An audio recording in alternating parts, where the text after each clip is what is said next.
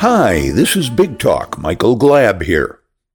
Last week we were joined here in the WFHB studios by Maqubè Reese, named president of the Monroe County Branch NAACP this past January. She brought in with her a couple of colleagues and friends, Monroe County Prosecutor Erika Oliphant and longtime area legal researcher and advocate Guy Loftman.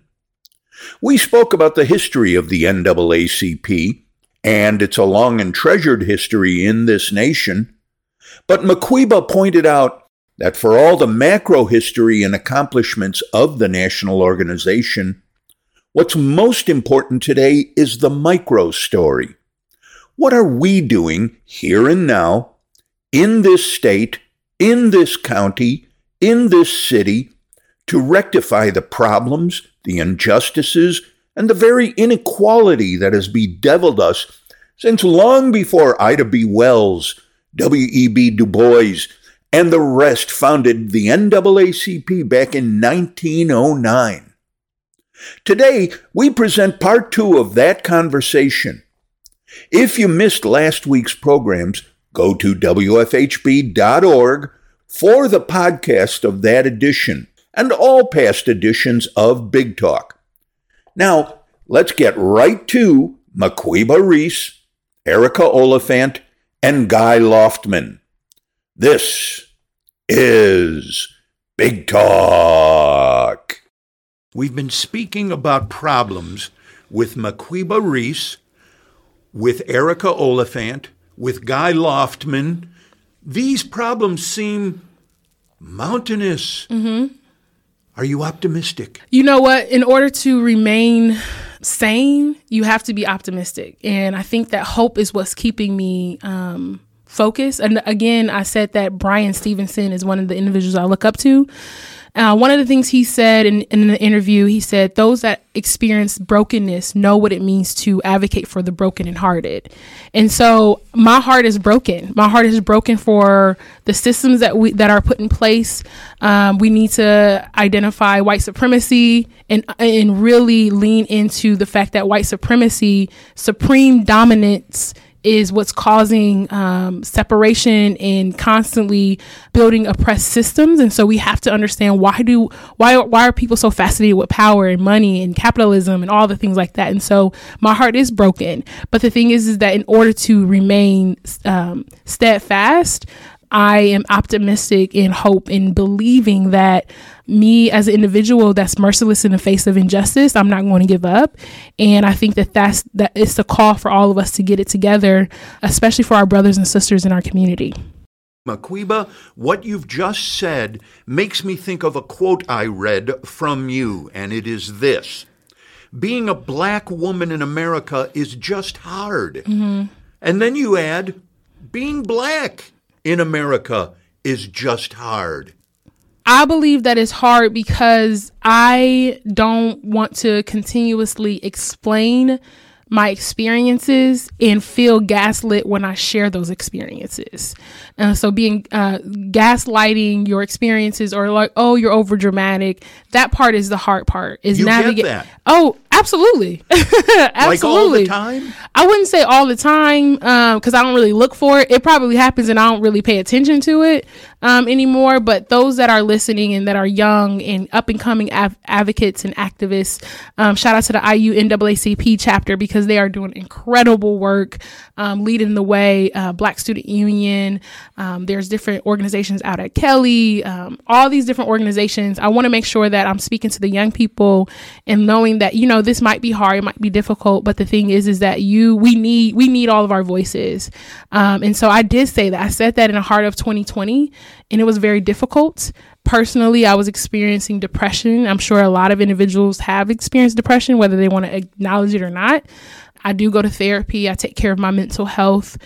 That was a depressed moment. Honestly, if I'm being completely honest, 2020 was really, really difficult in navigating But the thing is that it did expose a lot of inequities that already existed for decades, for years, hundreds of years.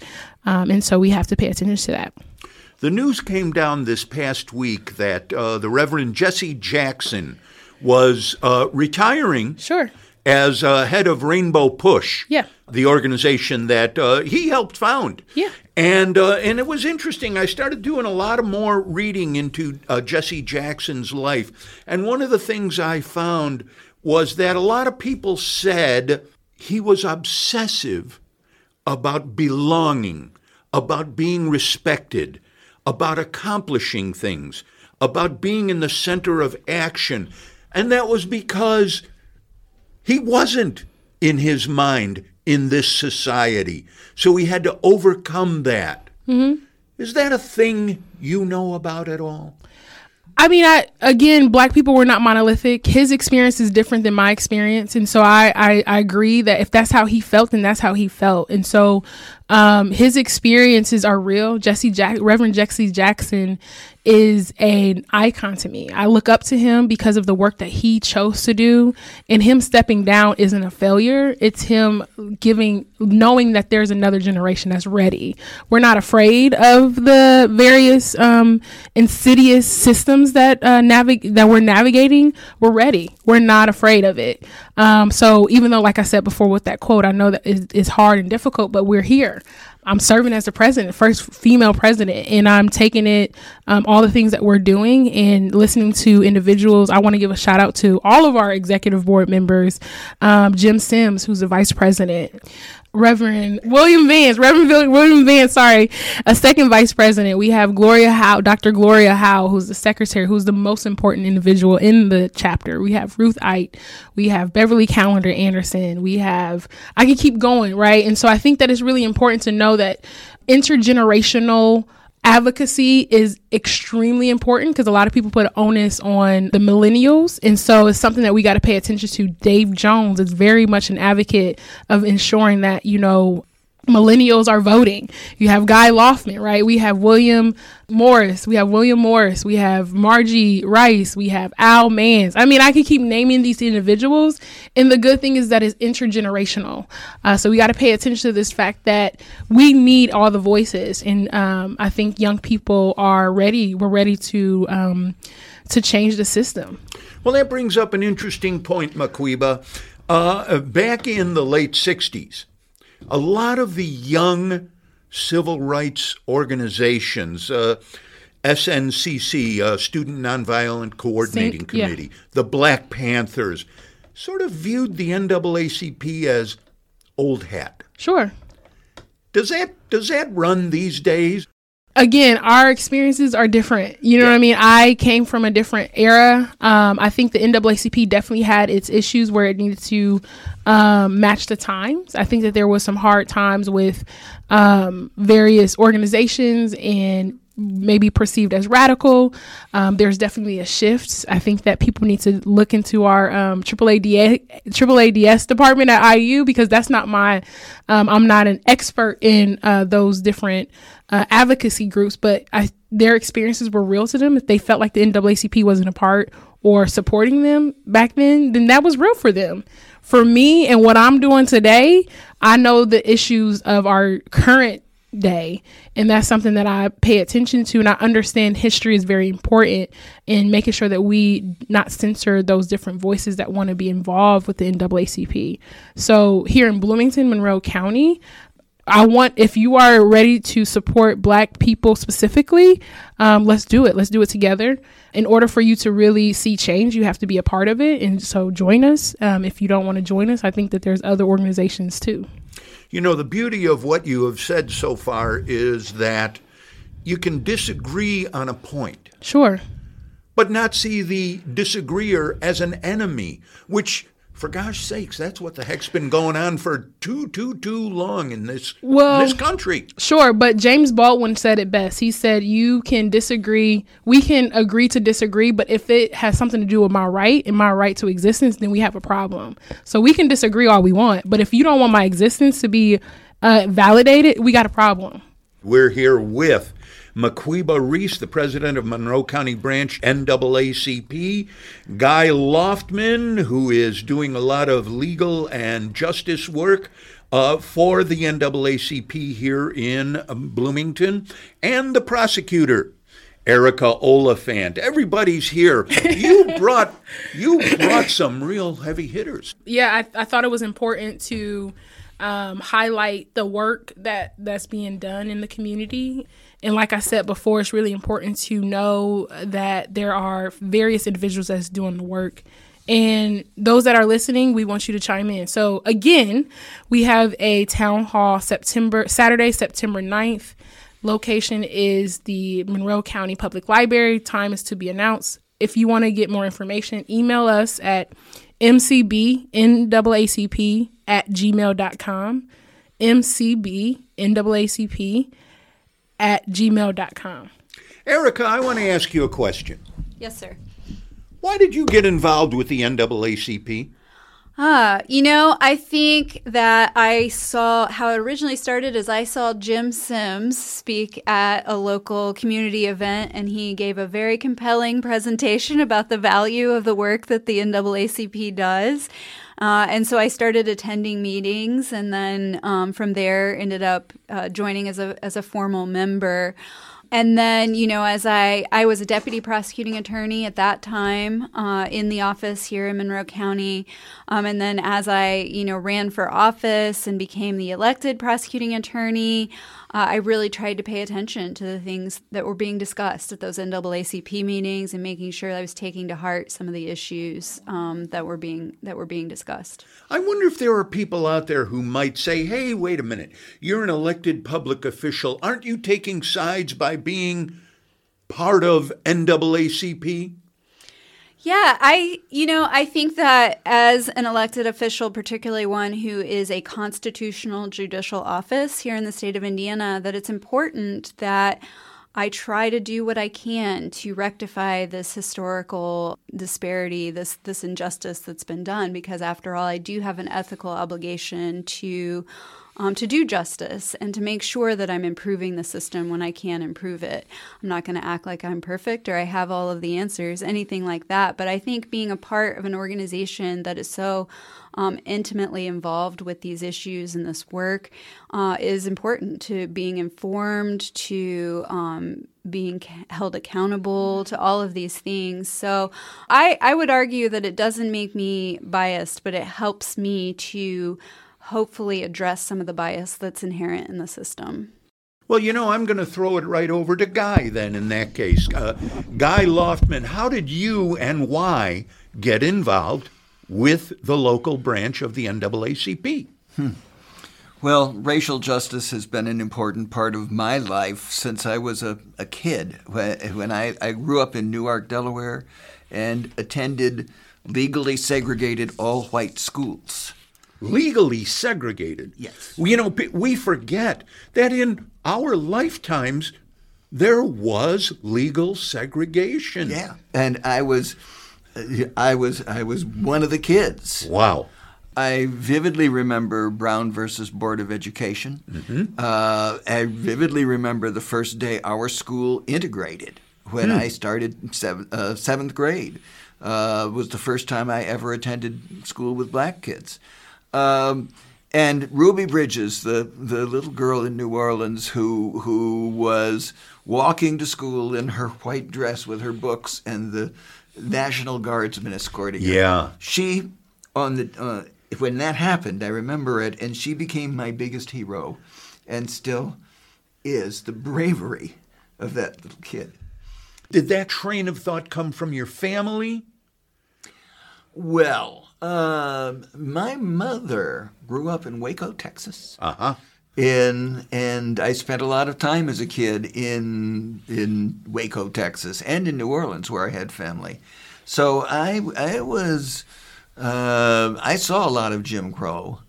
And I remember when Brown versus Board of Education came along and my school was going to integrate, my mother drove me down to the black neighborhood in our community of Newark, Delaware, and pointed to this little shack that was the black school, and told me that their books were all the books that were thrown out from the white schools, and that's what this was going to.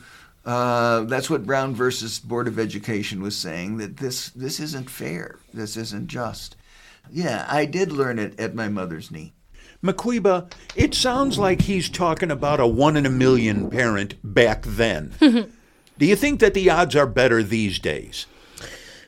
No, to be honest, because there's legislation that's banning books, right? Yeah. Banning the study of African American culture. There's books banning the LGBTQIA plus community. There's openly discrimination, even on the Supreme Court level. And so I think that we are definitely, I wouldn't say moving backwards. I think everything is evolving, and these individuals are put in power to focus on white supremacy, honestly. And so I do think that we as a community are doing some impressive work. Like, for example, Superintendent Jeff Housewald is doing things as it relates to anti-racism policy and working on policy to help support the LGBTQIA community, because there's huge discrimination in the school system within MCCSC. So, I mean, if you're not getting involved in the school board, go to the school board and make sure you advocate for these just policies, because they're doing the work too. And I'm incredibly excited to see Julius Hanks, who is now the newly director for community engagement, do incredible work. And I think they need to be here too, because there's different components that needs to be addressed as it relates to racial disparity. It's a very complex system, and it starts from education to criminal justice. So no, I think the question, the answer will always be long-winded because it's very complex. And so I want us to make sure that we don't see it linear. Everything that is going on in our community and in our country is intersectional at all costs. We can never look at anything linear anymore. We have to look at it in an intersectional lens. Now, Guy Loftman mentioned his family. Sure. Background as to how he got his thoughts together. Yeah. You have a family. I have an incredible family.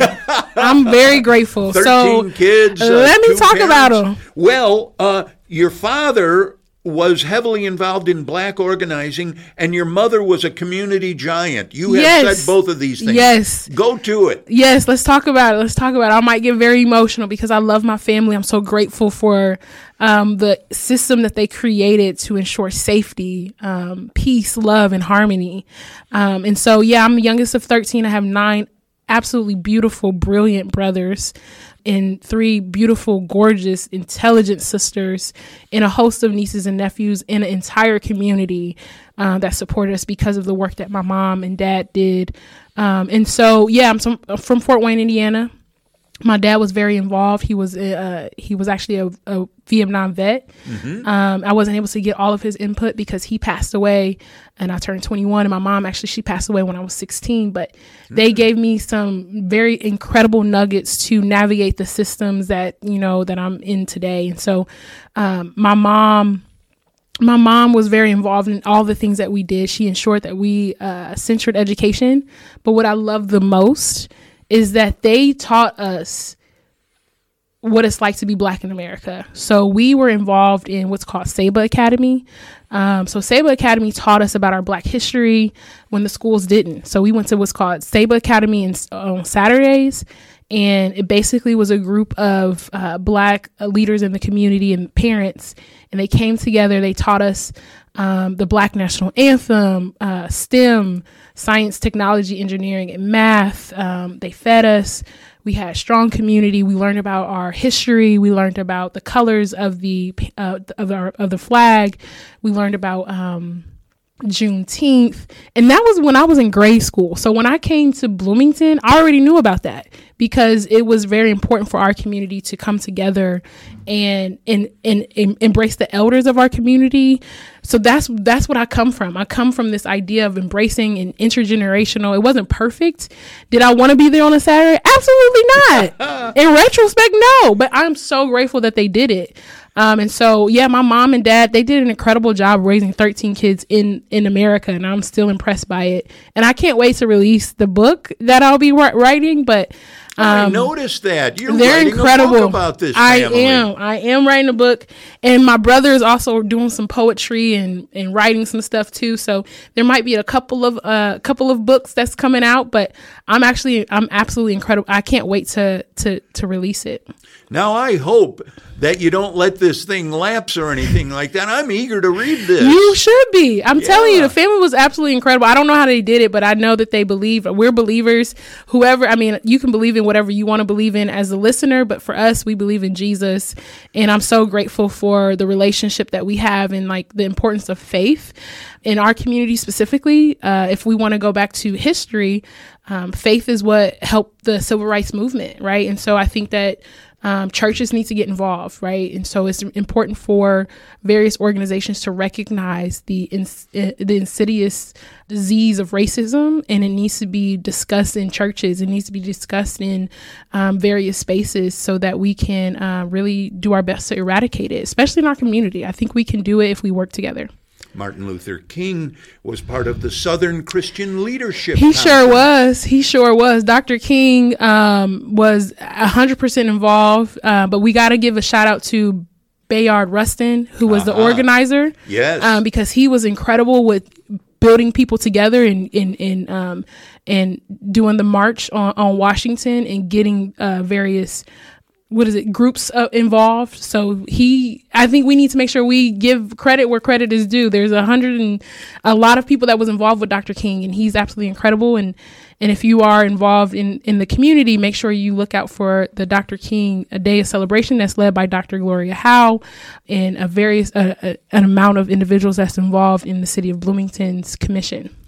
And being a union guy myself, I'd like to throw in that labor unions were involved in the original March on Washington. Sure. A. Philip Randolph of the Porters, Railway Porters Union was a big mover in that. So all these different people getting together. And I remember seeing those fabulous old news clips of people of every stripe. In August 1963, getting together, Hollywood movie stars, and people just bringing a brown bag lunch. Yeah, and I think the question right now is, what happened? What happened in those movements? So many people were there. Yeah. So many people were a part of the progress in the movement. What happened? How did we get here? I think it's important for us to reconcile the history so that we can, navigate the nuances right now, because we really got to answer this question, what happened? Because there was a lot of progress and a lot of promise, and how did we get here? So I think that those days were filled with civil rights, giants. And I can't believe that we are still here today. So my question to everyone that was a part of that is, what happened? Maqubè Reese, which way is the arrow pointing? I can't even answer that. I don't think I can answer that. Which way do you want it to point? What you mean, for justice? Yeah. I want justice. You want justice. Yeah, absolutely. But we're moving a little bit. We white people like to think, hey, we're getting ahead. We're doing it. But I think we're fooling ourselves. Yeah, y'all got to talk to each other about that. I ain't got nothing to say. Y'all got to figure that out. I mean, there's definitely a lot. There's no, I don't want to shame anyone. I don't think that Brené Brown, she talks a lot about shame. And I don't think that there's shame that needs to be happened, but there's definitely some type of reckoning that needs to take place, for sure. People have to listen. Sure. People have to hear you. People have to hear other white people. White people have to hear other white people who are involved in the work that you're doing as well. Sure. Yeah. I think it's important. I think it's important for us to, you know what, I would be remiss if I didn't say this. We have to pay attention to who we vote for. There's elections coming up, whether it's local, state level, or national. You need to pay attention to that. We are a nonpartisan organization. So we don't favor anyone, but we definitely favor those that are for Black people. 2008, Barack Obama was elected president, and a lot of us sat back and said, work's done. It's all over. Well, I mean, you know what? President Obama did absolutely incredible things that he needed to do. There were some things that people didn't agree with. But we can go back to Dr. King when he mentioned this idea of going into a burning house. And so I think that the decade long of the Bush administration needs to be assessed before we can go into President Barack Obama's administration in his 8-year term. And so we got to look at the dominance of a particular party and a particular focus, but we can also talk about Bill Clinton and the issues that he did as it relates to the 3-strike rule. We could talk about so many different things that led up to President Obama and this idea that he was supposed to fix it, but it really happened before he came. Well, for the last 2 weeks, we have been speaking with Maqubè Reese, the president of Monroe County Branch NAACP, the legal researcher, Guy Loftman, and the prosecutor, Erika Oliphant. This has been terrific. We could go on for another 5-6 hours. I think so. But I see certain people looking at their watches over here, so I think people have other things to do. I agree. I thank you all for being on Big Talk. Thank you so much. I'm happy to be here. It's been a pleasure. Thank you, Maqubè, for inviting me, and thank you for having me here. Nice to meet you. Again, this has been the second part of a 2-part conversation with our guests. If you missed last week's part 1, go to wfhb.org for the podcast of that edition and all the big talks of the last 10 years. I'm Michael Glab, and this has been a production of WFHB, Firehouse Broadcasting, now in its 30th year on air in Bloomington and South Central Indiana.